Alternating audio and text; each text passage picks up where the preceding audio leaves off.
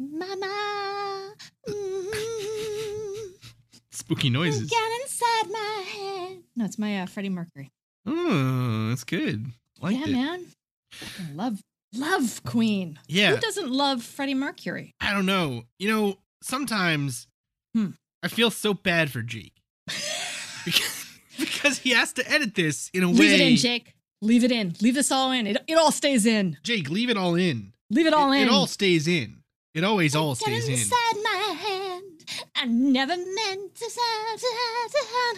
Poor Jake. Poor Jake. All right. Jake, roll the tape. Welcome to the Mad Scientist Podcast. This week's episode, Alien Odyssey Part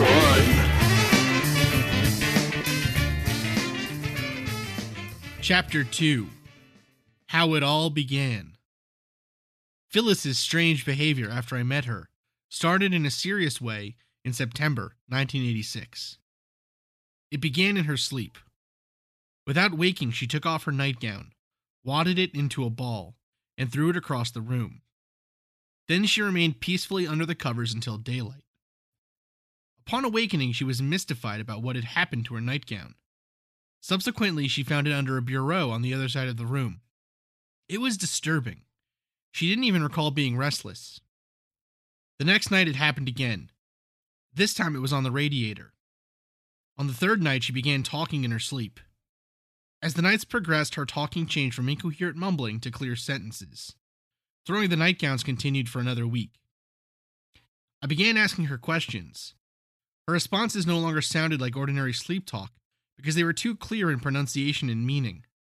Every morning she recalled nothing of the conversations. She didn't believe me when I told her about them, but she was still mystified about the nightgowns. Finally, I bought a tape recorder and began recording the nightly conversations. We made our first tape on September 22nd. And so begins, at least after the first chapter, The Alien Odyssey, a true story by John M. Maloney. The book that we are going to be talking about tonight on the Mad Scientist Podcast. All right. I don't know what that noise was, Marie. I was just saying, I didn't know if you were going to introduce us. Well, I'm Chris Cogswell, and this is my co-host, Marie Mayhew. Forget it. It's moot now. Let's move on. We'll move on. Just teasing. I actually was reading ahead a little bit when I said I was reading on some of my favorite chapters of this book. And crazy thing about this book is, like, every time I read it, like, every time I pick it up, I consciously try and dismiss it. And I'm, whether it's kind of the wacky cover or the self-publication genre feel of it. And then I just start to read it, and then I just sort of get sucked in a little bit. And then it's like, I'm like 3 chapters along, and I'm starting to, every time I read it, I buy into it more. It's interesting, right? It's one of those books that, yeah. It's one of those books that it does not have a great looking cover. Yes. So to begin with, let's kind of introduce this book. Yes. So this is a book by Mr. John M. Maloney of Claremont, New Hampshire. And as we're going to find out in telling the story of, I don't know if there's a city in America this man hasn't lived in. Based on his life. He led an amazing life, honestly. This is how he describes himself. John M. Maloney, retired former journalist and UFO investigator for NICAP, has written an astounding account of his true life experiences married to a woman who channeled aliens. Yeah. That's just the beginning of his introduction to himself. And actually, if you look at some of the other interviews with, or his book was reviewed and things like that. So this is a review, Alien Odyssey by John Maloney, review by Mac Tonys. So, quote, Maloney's self-published memoir is a succinct look at alleged channeled alien communications as experienced by Maloney and his late wife. Within a field that has been relentlessly marginalized by the mainstream scientific establishment, the implications of channeling have been neatly brushed aside by the ufological community. Thus, commentary on perceived channeled communications are generally dismissed more vigorously than the numerous contact details of the likes of George Adamski and Daniel Fry. Maloney's Alien Odyssey offers us a personal glimpse of the phenomena that, while shedding no real insight on his reality, reveals its human dynamic with evident sincerity. I think that is the best review of a book I've ever read. Honestly. It perfectly captures both the problem with this book and the reason why you've never heard of John Maloney as a listener. Yes. Even those of you who have a significant interest in the UFO field have likely never heard of this man.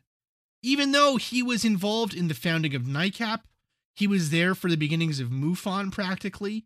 He was one of the first people doing real investigations of these phenomena, of these cases. And yet, because of his experiences later on in his life, he was marginalized, I would argue. His view, his voice was kind of pushed to the back burner to the point that he had to self-publish this book. Yes. You know?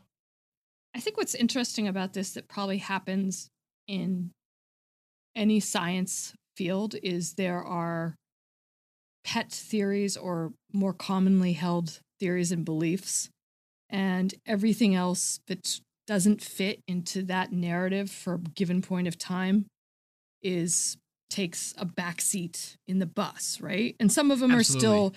are still totally, I don't want to say legit, but are viewed with credulity. And then the further back you get, the further away you are from being seen as a serious contender and someone who's got a serious voice on the subject.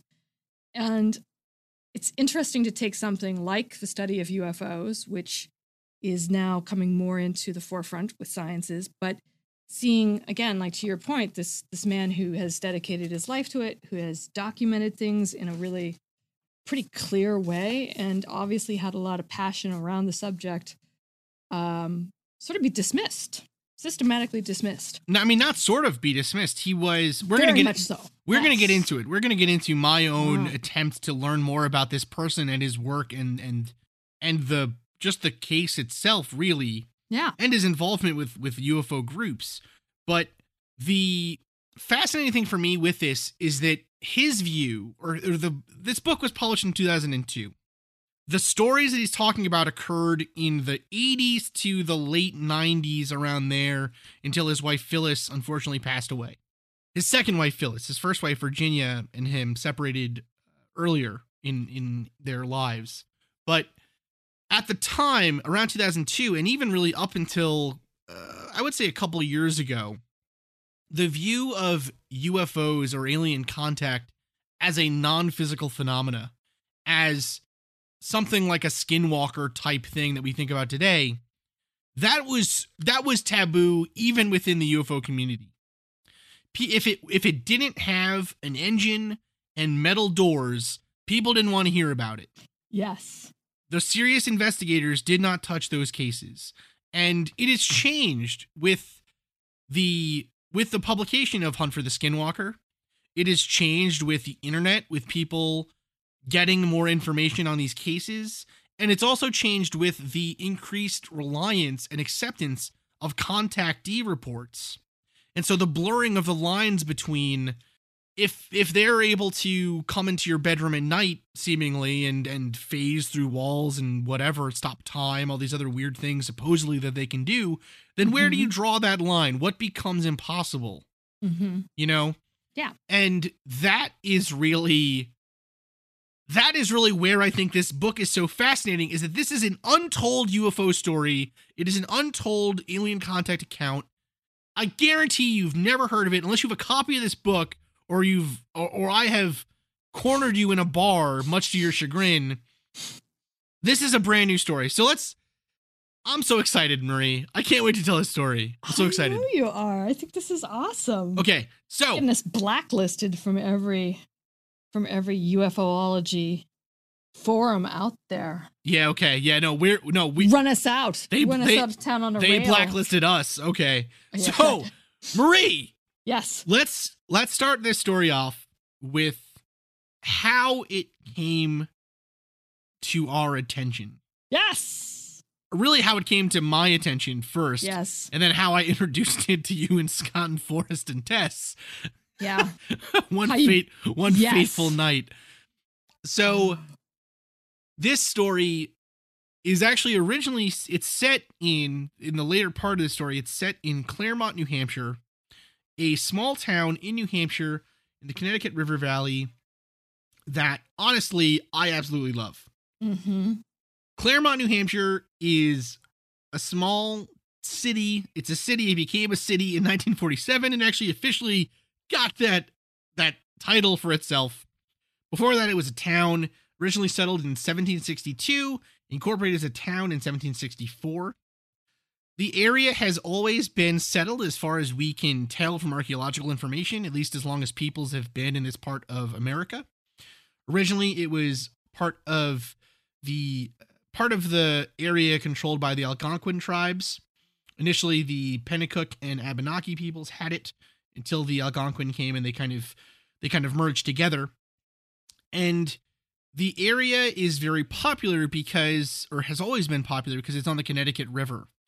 The Connecticut River travels all the way from Canada all the way down to Connecticut and down into the Atlantic Ocean. So it is a very important water thoroughfare if you want to get to this part of the country. Yeah.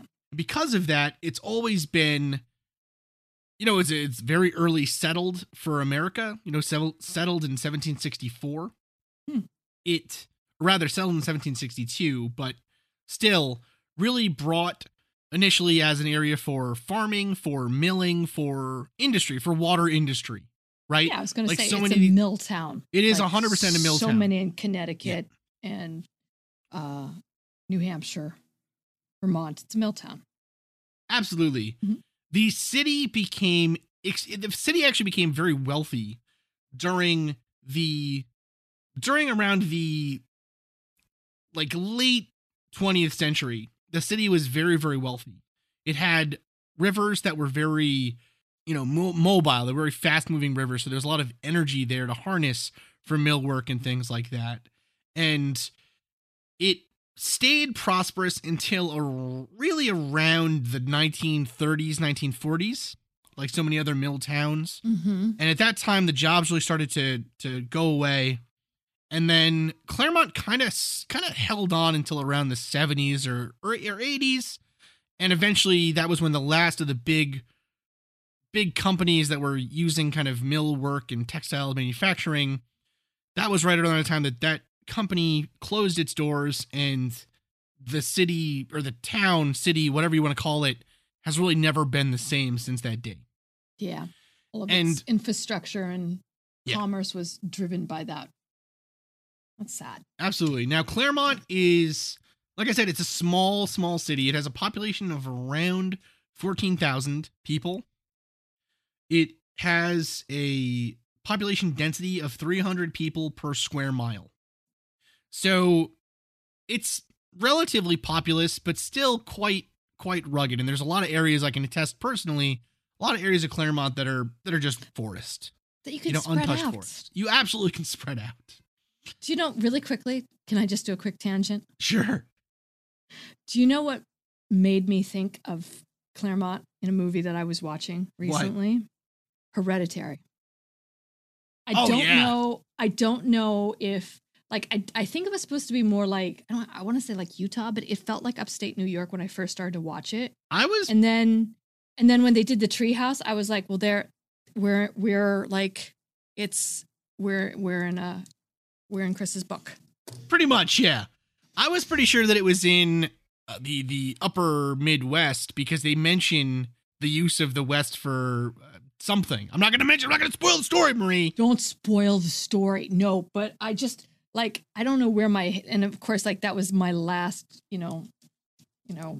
rational thought with that movie. I was like, oh, this sort of reminds me, oh my God, anyways, but that's sort of the same feel. It feels very, Claremont it is rural. I mean, it's, you may not have neighbors too very close. You've got a lot of land. It stays in the family for generations, right? Your local constable, your local sheriff. It's seemingly from all the stories and from what we've read and from what I've heard, it seems very close-knit. Yeah, it definitely is. Now, I originally found out about Claremont, was introduced to Claremont because of my wife, Katie, who at the time was my girlfriend. We went up there for Christmas, the second Christmas I think that we spent as a couple. Katie's family invited me up with them to Claremont, New Hampshire, to the farm, really the farm. It is land that is zoned for farmland, but has not been used for farmland for quite some time. But basically the big, beautiful cabin that Katie's grandma and grandpa owned and lived in. Oh, the farm. Like, really quick, were you like, the farm? You're all Staten Island, you're like, farm. I got up some farm. The most rural I had ever been to before that was the Poconos in Pennsylvania. Where, there was a pizza place down the road owned by a guy who lived in New York most of the time. So like I didn't exactly go very far. We had a Super Nintendo in the lodge. You know what I mean? Like it wasn't not exactly rugging it or whatever. But so this town it's beautiful. I fell in love with it the minute we went up there. But when we went up there though, we're same stuff, sitting around the fire, talking about old family stories and all that stuff. And Katie's grandma and the family are like, oh, Chris is into UFOs and weird stuff. Tell him about the alien guy down the hill.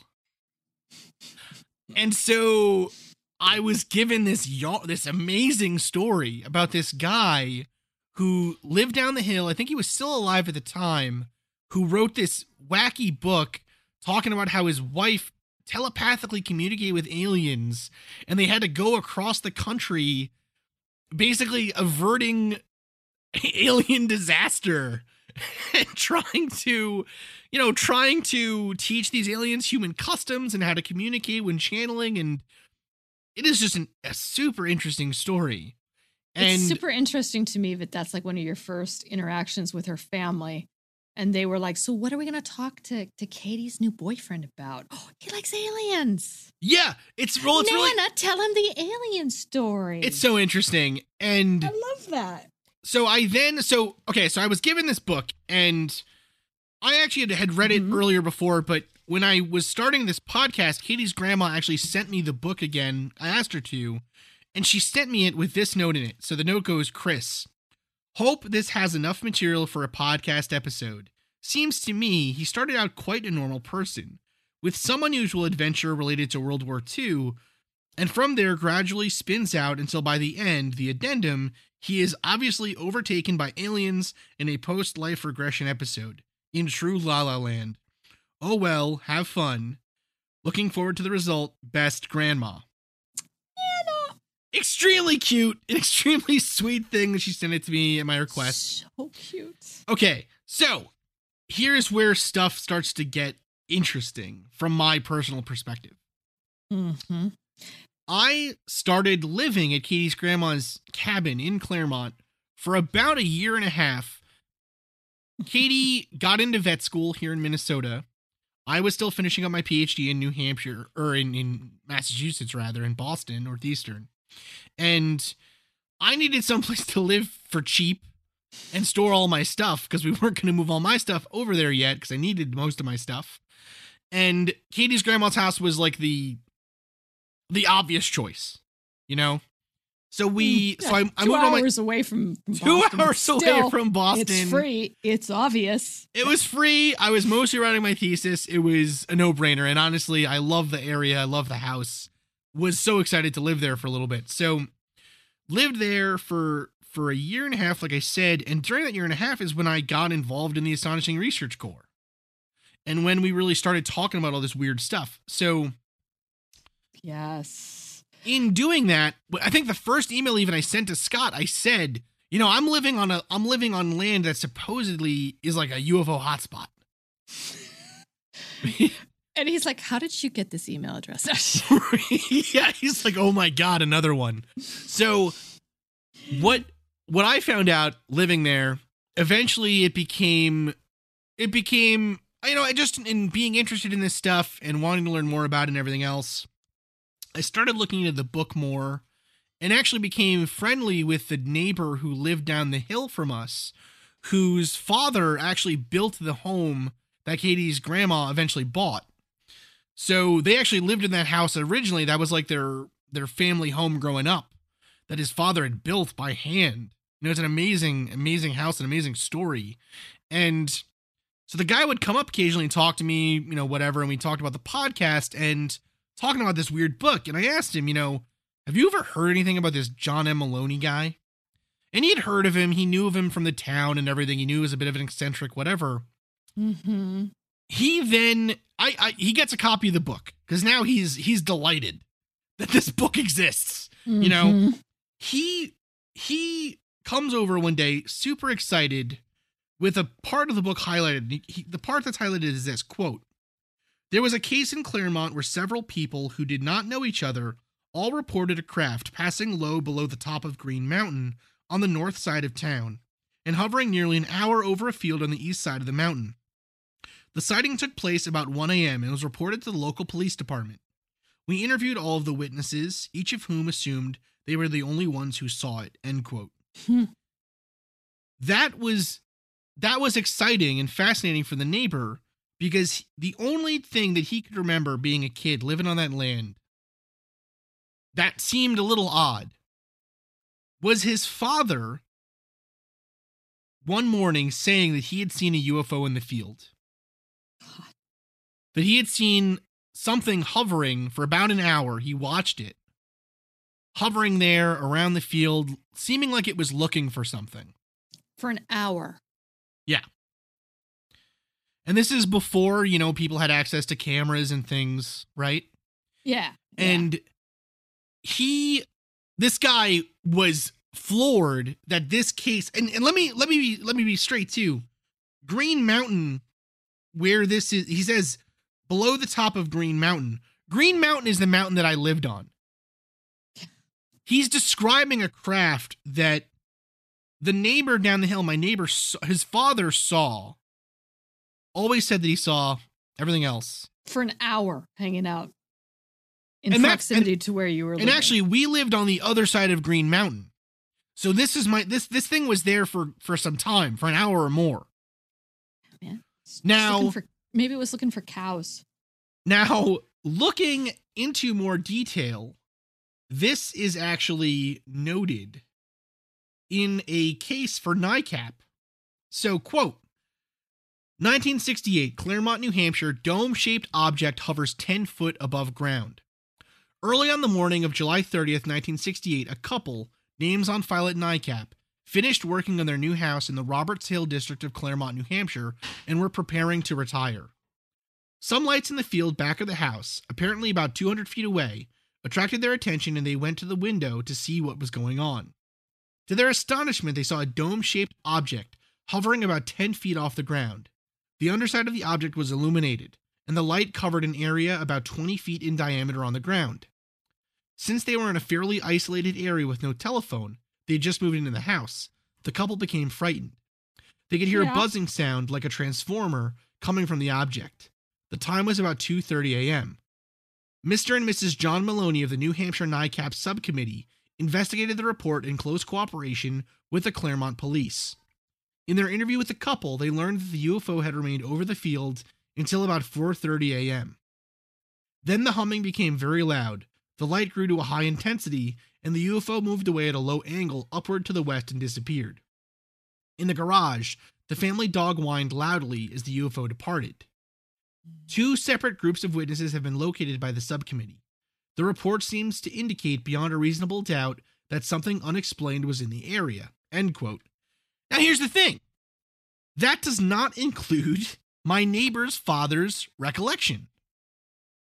So that's separate from. They in mentioned, addition to. No. This is the same case, but they mentioned 2 separate groups of witnesses. Oh, yeah. This is a third witness. Who was the other witness? Did you find out? I don't know. It's the names are on file at NICAP, but you know, personal identifying information has to be protected. All that stuff. Right. What's interesting about that to me is that Maloney had cooperation from the police, and 100%. seemingly like he gathered a sizable amount of information on it with some credibility behind it. I also find it interesting, again, if I may just interject with this, that you, again, it's like some Stephen King short story that you're up there in fall wearing, what I imagine like plaid flannel, jackets stomping around this, kind of quiet, very rural area. And it's an alien hotspot. And you're doing all this research into Skinwalker and stuff, dude. And then your neighbor's like, oh yeah, by the way. Yeah. Now this is not so weird. This isn't even the best. This is by far not the best case that he investigated. He investigated others that had physical witness or physical evidence, I should say. This is the one in your backyard. Burn marks, radiation burns, things like that. So his contribution to UFO history is significant. Yeah. But you've never heard of him. No. And the thing that dawned on me is the movie Communion with Christopher Walken came out in I want to say 86, 87. And it was a huge deal. Right. And so it was sort of like, that's the same time, sort of within the same window that a lot of his stuff was happening with him, but he received none of the same coverage or none of the same. It's nothing even equivalent to it. Yeah. Now, here's the thing with this story. Mm-hmm. It is part of UFO history that's known as I hesitate to call it a flap. It's like the golden age of UFO cases. The golden era. These all occurred in the early 60s to late 70s, for the most part. Mm-hmm. The stories that he talks about in his book happened after that, of course, with Phyllis. However, this is all a part of the Mothman story, really. It's part of the overarching story that John Keel tells in the Mothman Prophecies, the book, not necessarily in the movie, although the movie's amazing. Richard Gere. Come on, Marie. It's all right. The book itself talks about how at this time... He's no Christopher Walken. That's true. He's no Christopher Walken. It's fine. We're gonna move past it, Marie. It's okay. Marie's husband has a thing against Richard Gere. Well, yeah. I mean, yeah. He's not the biggest fan, but you want to get Christopher Walken, man. Find me somebody who doesn't like Christopher Walken. That's true. That'd be hard to find. No. All these things tie together into the contactee phenomena where, and John Keel talks about this in Mothman Prophecies, that UFO contactees were getting telepathic communications supposedly from aliens, some of which or aliens, entities, intelligences, whatever you want to call them, some of which use the same name, some of which said the same information, some of which gave information to people who had never met, who never could have met, lived across the country from each other, gave them the same name. We're from this planet. We're this many light years away. We're here to warn you about this, whatever. And in some cases, a skeptic like myself can discount those things. I mean, okay, yeah, you're a million light years away. Okay, I'm sure you are. I mean, everyone would jump to a number like that, a nice round number. People will give names of things that they think aliens, Klaxar, Zeborp, whatever, right? And Zeborp? I don't know, but you know what I'm saying. No, I like where you're going with this. And if you asked 10 people to give what kind of message do you think an alien would tell us? 9 out of 10 people are going to say something like, stop trying to kill each other. Stop trying to nuke yourselves. We come in peace. Save the planet. Save the planet. Crap like that. Mm-hmm. Stupid liberal tree hugger crap like that, Marie. Tree hugging. And so West Coast elites. But when an alien or when an entity, an intelligence seems to say to 15 different people who have never met that their name is a Paul and they're from the planet, I don't even know, Zinkar 7 or something weird, whatever, right? Zinkar something specific. Yes. It either begins to look like a long-ranging conspiracy where all these people are lying to John Keel, or they're all being given information, or something real is happening, something really unexplained, or John Keel is lying and making it all up. This book is a part of the, I'm sorry, I want to finish this point because I think it's important. Go ahead. This book is as silly as it is presented, as terrible as the cover is, as just, I don't know, positively, or I guess cheesy. The drawing on the cover is, as all of that is true, this book is, I think, actually very important for the UFO field because it tells a part of this story. It's part of the story coming from the word of mouth, coming from a real person who had these experiences with his wife, who believed it enough to spend his life doing it. And a person who you're going to find out had a very interesting life that he will underplay in this book. But I mean, this guy was basically he was basically 007. It's amazing.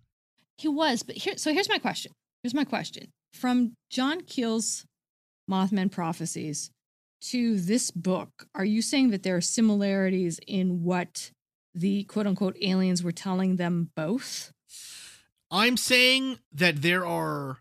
This book talks about motifs and ideas and methods and things like that are now considered almost accepted common knowledge in the UFO field. Canon. And they have become canon because of books like John Keel's. And because of people who talked about, the non-physical reality of these things and all this weird kind of stuff and whatever. I'm saying that I think this is a guy who helped build this field up and I think has been ostracized unfairly. I'm not saying anything about the reality of the book itself. For as far as I'm concerned, this guy was just having a great time at a McDonald's with his wife.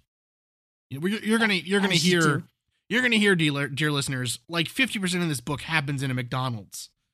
McDonald's parking lot. They loved McDonald's. Well, but again, during the time, if you think about this, because here's another point.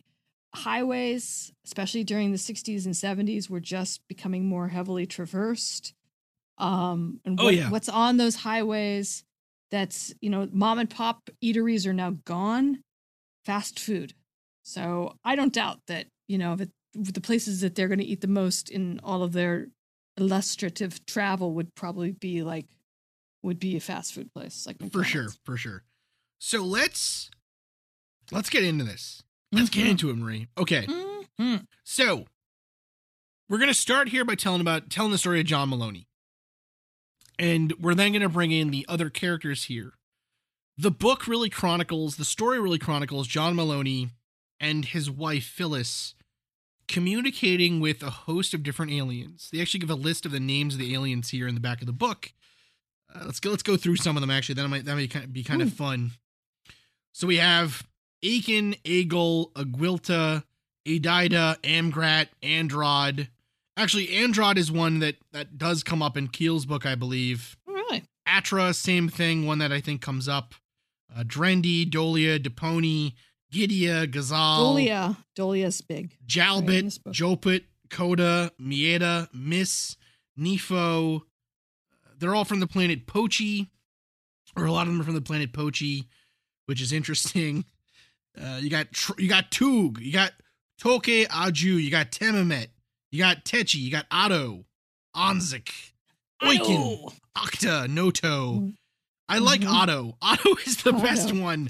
Otto's a female. They might have just been getting Otto through the radio.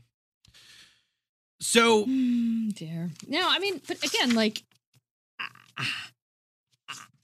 I look at these names of aliens and I sort of, I don't dismiss out of hand. It's like, let's, for the sake of argument, say these things are true, right? Like, let's say that they were in communication with some foreign entity and that entity had to have some sort of identifier so they knew what to call him, right? Or sure, call yeah, her. Yeah. Right? It's like, what else would that, to me, it's like the alien would, drop back and punt in a lot of ways and be like, I've got to come up with some nonsensical thing to tell them that that's what I mean, even if their mind couldn't comprehend what my actual identity is. It just happened to land on one real name. how is Otto. Beto? Yeah, how is Beto or Ga or Ideen or any of these other things any more different than like Chris or Marie or anything like that? Yeah, sure. Right? Sure. So, yeah, I'm with you there. Here's the other part of this too. I think it's important to say this right off the bat. This story is gonna get funny and weird.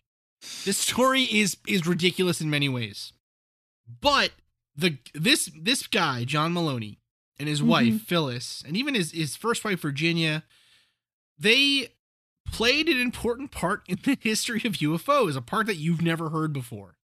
And honestly, I have a lot of love for these characters. I have a lot of love for this guy reading this book. He is a sweet, sincere man.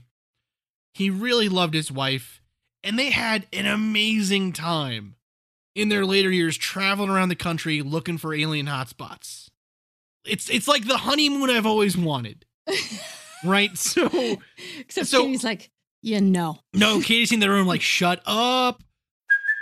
Hey, it's Kaylee Cuoco for Priceline. Ready to go to your happy place for a happy price? Well, why didn't you say so? Just download the Priceline app right now and save up to 60% on hotels. So whether it's Cousin Kevin's Kazoo Concert in Kansas City, go Kevin, or Becky's Bachelorette Bash in Bermuda, you never have to miss a trip ever again. So download the Priceline app today. Your savings are waiting. Go to your happy place for a happy price. Go to your happy price, Priceline. I don't want to make it seem like we're making fun of him or we're this is a funny story. UFO stories often are funny. It just comes with the territory. Well, and if you look at it through the lens of what that time was, right? So this was written in 2000s about an earlier time period in the 80s. I feel like anytime you're looking back or anytime even now you're looking even further back, there's a certain amount of pastiche with it, right? Like we were saying, they eat it. Yeah. They eat a lot of McDonald's. A lot of sort of what their descriptors are a little are sort of strange and are not exactly like heavy literary references, or you're not, again, you're not reading, this isn't, it's not like that type of engagement. But when you look at sort of the facts and the consistency of what he's saying, I think that's what's the underlying structure. 100%. No, I'm with you there. Yeah, and that's what I think is kind of more interesting. If you strip away everything else, I think that's what's most interesting. Okay, so yes. John Maloney, initially born to a small family, he actually had a younger sister, although not a lot is mentioned about her in the book. And when they were kids, they really moved around a lot. The father... It doesn't actually say, and I couldn't find what the father did, other than that he was a, quote, executive. So, there we go. Yeah. Kind of like an old school, what'd your dad do? Business? Okay. Sort of Mad Men-esque kind of feel to him. Yeah, it's interesting. He's an executive of some sort, so he moved around a lot. Continental, yeah. Moved around a lot. But his area of moving around seemed to center on New York, New Hampshire, Vermont, and Massachusetts, right? He lived in the New England area. So he eventually finally got some stability in his life. He attended the New Hampton School for Boys in New Hampton, New Hampshire. He did that before college. Seemed to do fine there. There's not really a lot of, not a lot of information out there about his time there. And then eventually he graduated. He moved on to Cornell University. At the time, the College of Agriculture was free. This is pre-World War II. And so it was free if you lived in New York State or were born in New York, something of that sort. So because they had a New York residence, he was able to attend for free. Although in the summers, to attend for free, you had to do farm work. So he talks about, he did farm work in Oregon. He did some farm work in the South. It just sounds kind of cool. Sounds like the kind of thing I would love to do. Well, yeah, Cornell. Besides, do they still offer that program? Nuh-uh. No, of course not. Nuh-uh. So he, in the middle of his studies, though, he was upended. His class was upended by World War II occurring. And so he went to Cornell until World War II, at which time he decided to join up with the Army. He was drafted. And so he actually volunteered for the ski troopers initially. Now, Marie, we were talking about this crazy. off air. You said you didn't know about the ski troopers. Well, it's not exactly one of the first things that you would think about, when you think about World War II in so far as military actions and big military history, and what happened in World War II is not like, oh, and then, the 103rd Ski Battalion came in, and, it's like you don't hear those stories. And so when he opted in for the ski patrol, I was like, what? That's kind of like, that's just strange, right? You hear about Normandy, you hear about like the, storming the beaches of Normandy, but you don't really hear about like anything snowy with skis. See, I knew about the ski troopers because of they were actually really important in the resistance of Scandinavian countries against the Nazis. And actually, I think in particular, Finland, I want to say, had some very famous ski troopers. I think there was a sniper who was a ski trooper who like killed something like, I don't remember if this is, I should have looked this up before we recorded.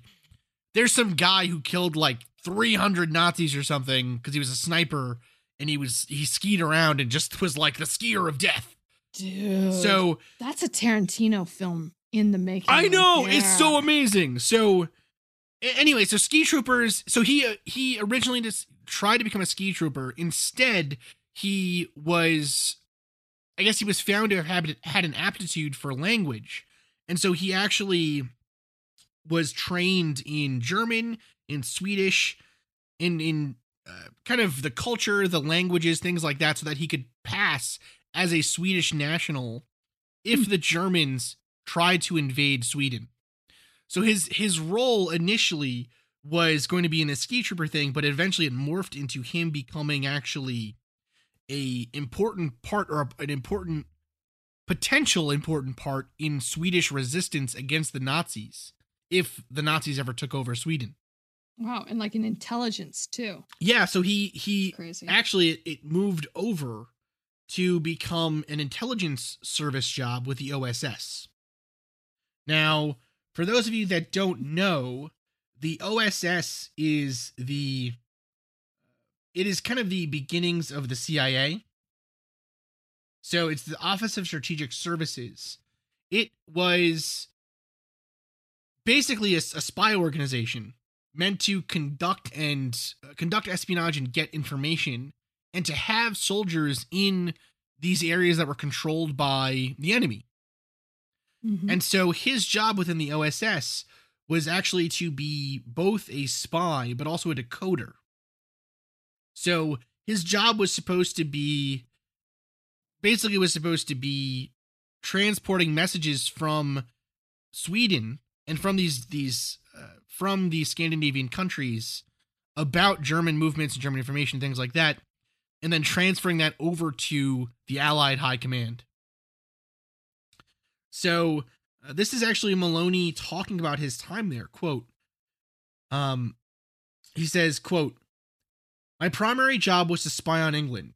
Even though she was an ally, America wanted to know what she was up to during her occupation of Norway.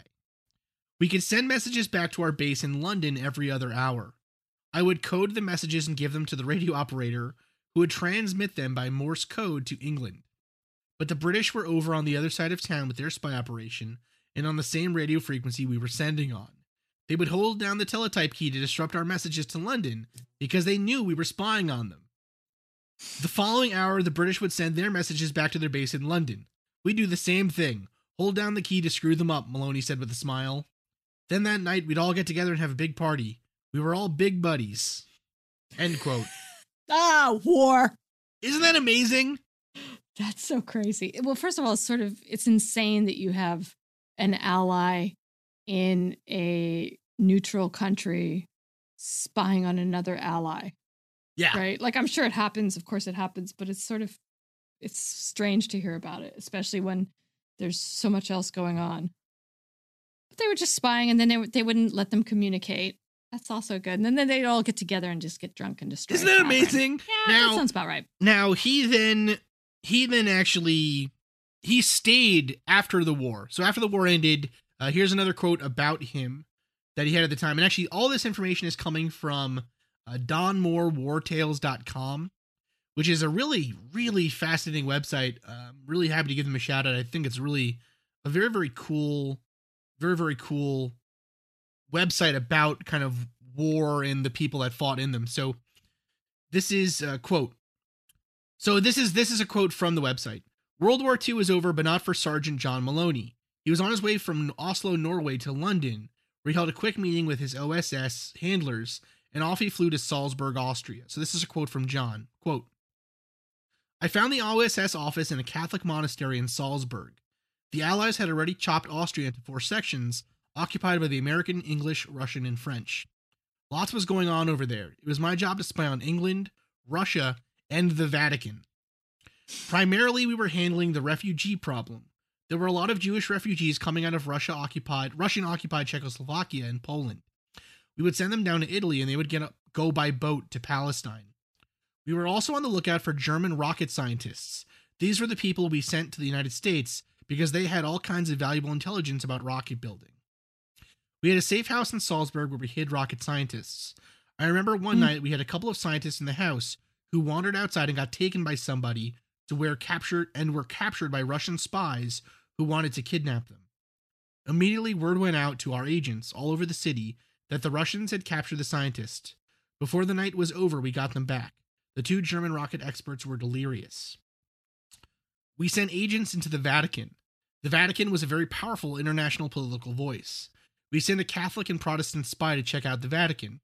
We would compare the reports of our 2 spies and write a consolidated report on what they learned. The Vatican was involved in all kinds of things.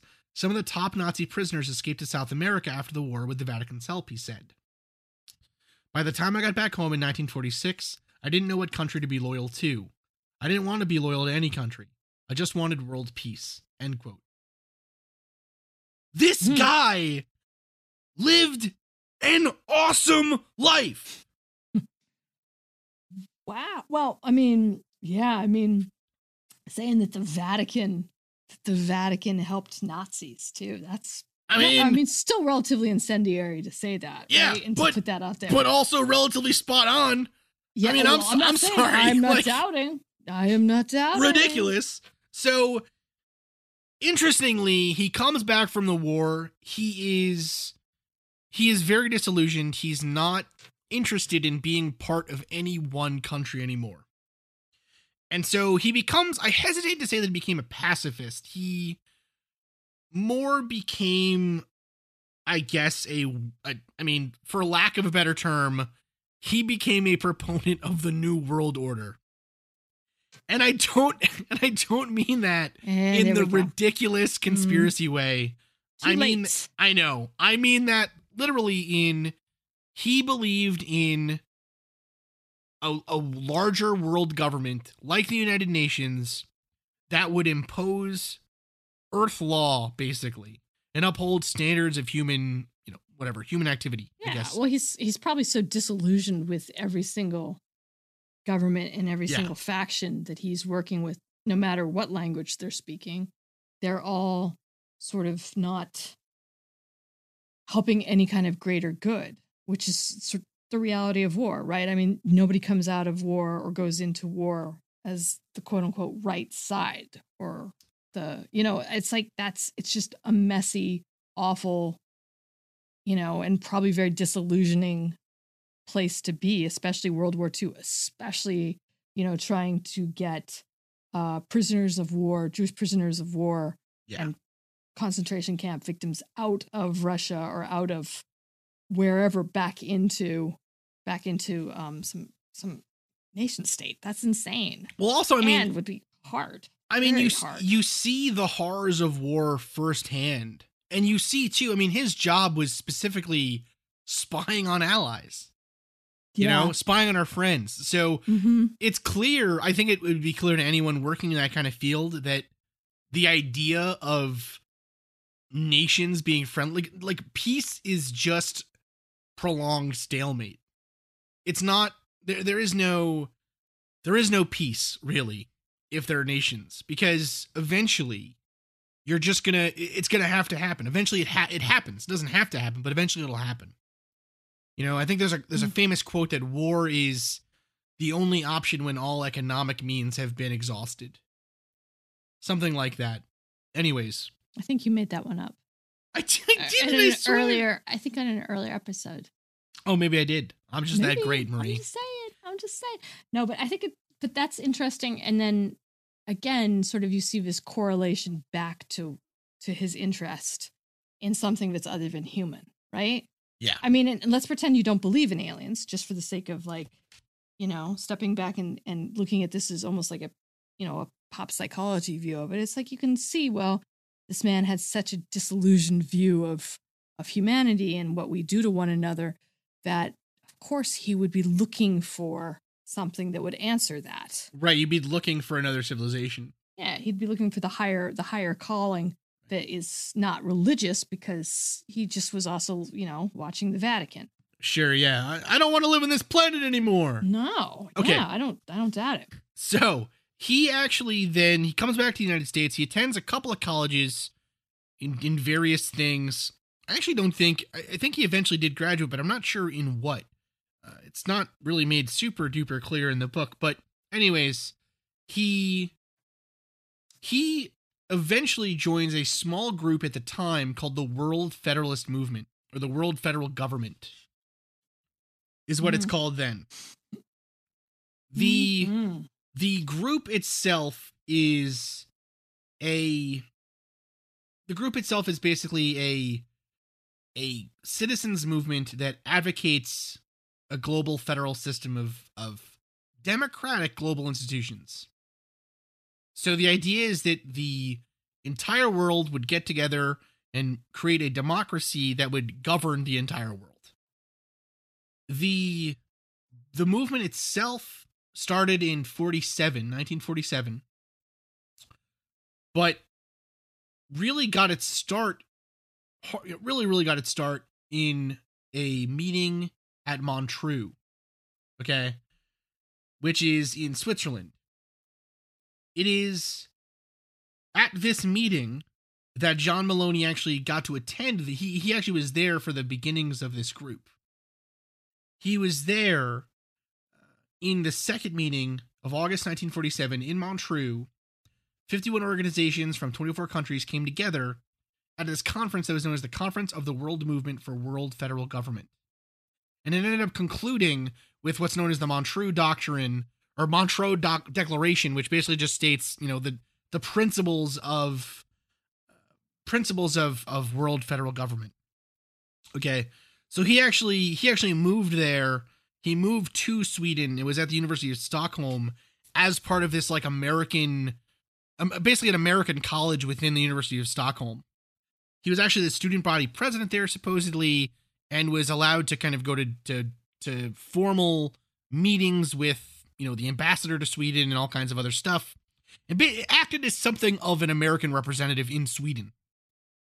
So him going to this conference was something of a big deal, and that declaration actually made its way to the UN, and the next year, this group had 150,000 members.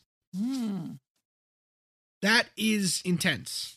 That is for something that I don't know anything about now. The world federal government. I mean, that's a little like, again, sort of semi-incendiary. Absolutely. Right? So and basically for the rest of his life, he was part of political action groups, push groups, stuff like this, specifically looking for world federal government to promote democratic ideals across all nations, stuff like that. It is fascinating, though. He finally returns to the United States after Sweden, after doing all this stuff, finishes college, comes back to the United States, and his family unfortunately is broken apart. His parents have divorced. So he moves to Florida with his mother and sister to be near them, and he ends up becoming a journalist. And this is really where he starts his career and how he becomes interested in UFOs. He is a reporter in Florida for a short period of time. He then moves to Binghamton, New York. And in Binghamton, he meets his first wife, Virginia. All right. Now, Virginia, if John Maloney is an awesome dude, Virginia is an awesome lady. Okay. She was a pilot in the Women's Air Force Service, or which was known as the WASPs. Okay. She basically was one of the air pilots that would transport or help to ferry bombers and things from airport to airport during the war. Yeah, where women were not flying. Women were not pilots in World War II. No. It's amazing. Yeah. It's super cool to have her. It's super cool that she actually had this job. And she ended up getting, do you remember what they say exactly, Marie? It's something like she had like a 4-engine license or something. Oh my God. Basically, it meant that she could fly every type of aircraft. That she had experienced, she had enough hours to fly every type of aircraft available at the time. That's crazy. So she also had this time in the war. She had this time in the Air Force for, or was there even an Air Force at that time? Mm-hmm.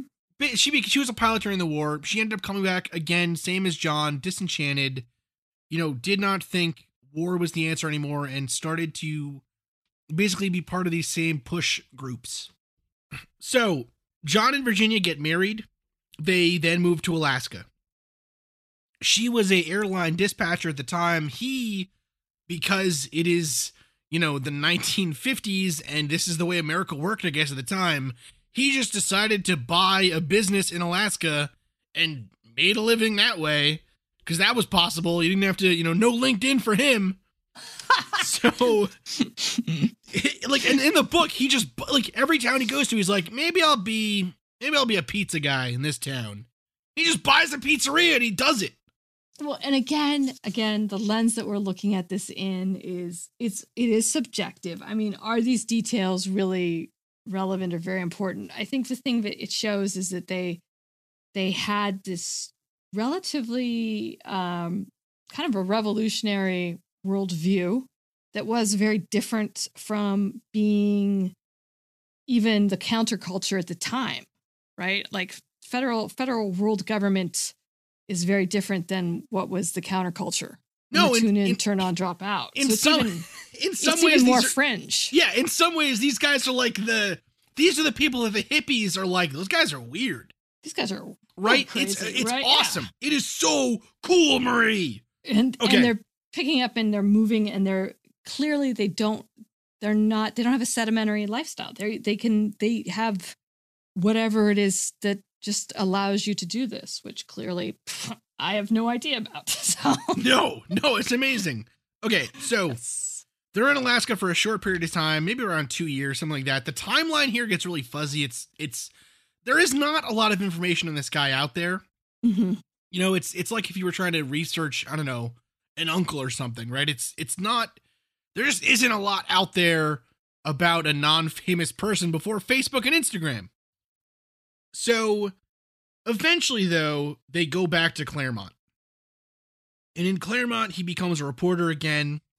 He is there for some time in Manchester and Claremont, writing for these different papers in the area. They get into a dispute there again because of his political views. And I don't think I mentioned this before. In Florida, initially, he got into a fight because he was very anti-racist. And that did not fly in Florida after World War II. At least in that part of Florida. And so he moved back up north to New England. But again, his views kind of got him in some trouble. So then he moved back down to Florida.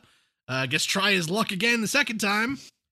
And in Florida, it's where they have their first experience with UFOs. The sports reporter for the St. Petersburg Independent claims that he's flying over the Gulf of Mexico and something appears before him and follows his plane. And so Maloney and his wife are fascinated by this because they know this guy. They know he's a logical, smart person. They know that he's not someone to just make up a story. And clearly he's very affected by this. But neither of them really believe him, but they're interested. Their attention is brought to this idea of UFOs. And so, again, after a little bit of time, they move back to New Hampshire. And at this time, Maloney becomes a mutual funds and insurance salesman. So again, like the fifth job this guy has had in as many years practically. And at that time, there is a huge UFO case in Enfield, New Hampshire. which again causes him to become absolutely fascinated in UFOs. This is the one that really makes him, into it. This is the one that gets him. Yes, and there's actually more on that actual case as well. Yeah. Go ahead, Marie. I was going to say it's relatively well documented. That's all I was going to say about it. Oh, okay. I have no documentation in front of me. I did do some research on it though, but it's warrant of almost its own show. It absolutely is, and we're going to talk about it more. But basically, here, this is again from NICAP, and we're going to talk about it here. So, quote: January 15th, 1965, between Wilmot and Enfield, New Hampshire. At 10 p.m., a former Manchester newsman, Mr. Charles Nee Jr., was driving on Route 4A when the radio suddenly stopped, the lights on the car went out, and the engine quit. He lost control. Classic alien. He lost control of the car and pulled on the side of the road, and then heard a loud humming sound like a high-frequency electrical whine. He then opened the car door and stepped out. He looked up and saw a very bright light below the cloud cover at around 2,000 to 5,000 feet altitude, which looked about the size of a flashlight held at arm's length, pointed towards his face. It seemed to hover for a moment, and then it took off to the south, traveling very fast. As the light left and the whine died away, the car's lights and radio came on and the motor started. The whole thing lasted about 15 or 20 seconds. End quote.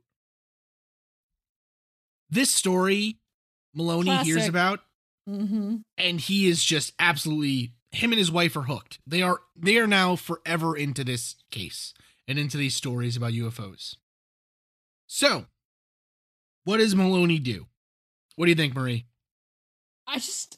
Can we just say that I think it's amazing too? Like all of his stories, like the beautiful thing about that story is that's the story for any sort of alien anything. It's like the perfect Right? story, right? It is. It's the archetype. If there's one canon story, it's you're driving the car very, very late, right?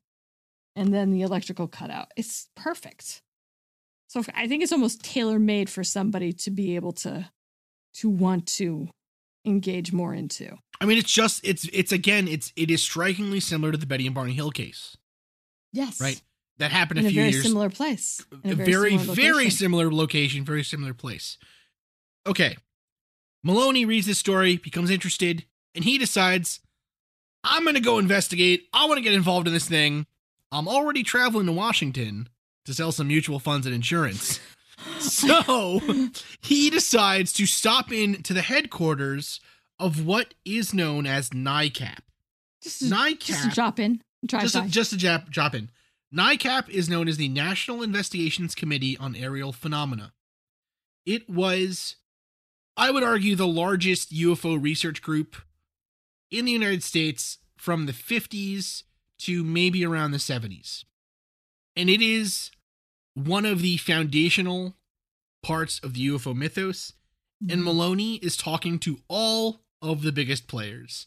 And that is where we are going to pick up next week on Alien Odyssey Part 2. Excellent. Whew, Marie. I know. I'm so happy to be telling the story. I'm so excited that we're finally getting to tell the story. Because like you said, I think that there's, even though it's a little cheesy, there's so much to it that deserves attention and even more investigation too. Here's I the think part- it's interesting. Here's the part that I think is so fascinating is this is a guy who was a literal spy. He was a spy in World War II. He spoke multiple languages. He was there for the beginning of the UFO field. In my mind, this is the guy you want to be interested in this. Well, and he had his own, I mean, basically he was in a splinter cell organization that was radicalized even further than the counterculture in the 60s. Well, that's the part of That's this story. insane. That's the part of this story that I think is, honestly, I think it's why he is viewed less reliably than other reporters in some ways, is that, yes, this story is going to doesn't sound wacky. It might sound kind of wacky at this point. It's getting wackier. Just wait. All right. We haven't even gotten to, the alien that needs the McDonald's parking lot because it's better reception or something. Like, we're not even at that level yet, but this is like this to me. It is the perfect UFO story. This guy was a spy. He comes back disillusioned with war and finds aliens. It's amazing. And he searches for them. He does, and he finds them. And true love on top of everything else. Oh my goodness, what true love! I know. Oh, at the heart of it, Marie, we're a romance podcast. We really are. You know what? We love love. If you love love like we love love, you're gonna love our podcast. Surefire way to get people to turn it off. All right. Exactly. Thank you, listeners, for listening to the Mad Scientist podcast. I'm your host, Chris Cogswell. I'm Marie Mayhew. She sure is Marie Mayhew. Now, surely Marie Mayhew. Marie. Yeah. We had something interesting to announce this episode. What? We had to mention who got the painting. The haunted painting. Who won the haunted painting? I don't know. All I know is we got to get it out of my garage because it's trying to open a portal or something. It's sparking electricity. There's a vortex near it. There's this black ichor ooze coming out of the back of the frame. I've been told, by Paul, I either have to donate it or clean it out, but he has to park the Prius in there and he doesn't want it near it. Doesn't want it near it, huh, Marie? It doesn't want it near the Prius. And I'm like, you know what? Forget the Prius, man. Anyways, who won? Interesting. The winner of the painting is Jennifer Taylor. Jennifer, congratulations. Jennifer, congratulations. Thank you so much for supporting the show. And I'm going to get your address from you here soon, and I'm going to then send you the painting. Yes.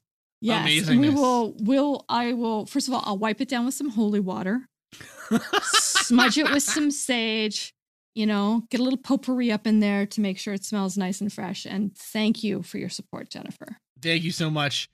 All right, Marie, we did it. Part one done. Let's get out of here. Night, everybody. Good night. Thank you again, dear listeners, for listening to the Mad Scientist podcast. I have been your host, Chris Cogswell, joined by my co-host, Marie Mayhew. If you'd like to contact the show, please send us an email at themadscientistpodcast@gmail.com. That's all one word. You can also follow us on Twitter at Mad Scientist Pod or at Team Giant Squid for Marie. And of course, you can see us on Facebook, on Instagram, and all over the internet as the Mad Scientist Podcast. And again, our logo is the one with the pumpkin head, so it's easy to see. Mm-hmm. If you've enjoyed the show tonight, please consider supporting us on Patreon, where the money that you give to us will help us to promote this show further, to make it better, and just to spend more time making it. Yes, we love doing that. We do love doing that. Our logo was designed by Carrie Shaheen. Our web design is done by Desdemona Howard. Woohoo! And our sound design is done by Jake Cardinal. Thanks again for listening. Thank you. This has been a Damn It Chippy production. Don't you know that you're a grown-up? I'm a grown-up. Me too. Yep, me too. But these days, being a grown-up can really suck. Luckily, we're grown-ups who grew up in the coolest generation. We had video arcades. And also some of the best TV and movies ever made. We lived the origin of awesome consumer electronics. The list goes on and on. Yep, Generation X. Exactly. And we're Gen X grown-up. Every week, the Gen X Grown Up podcast explores media, tech, toys, games, and more from both yesterday and today. Through the eyes of Generation Xers who absolutely love that stuff. You can find us on iTunes or wherever you get your podcasts. Or find us on our website, genxgrownup.com. Life sucks as a grown-up. All right, you think that was good enough? I hope so, man. I'm tired. Who listens to a promo on a podcast and then goes and listens to a different podcast? Right. I've never done it. No. Right.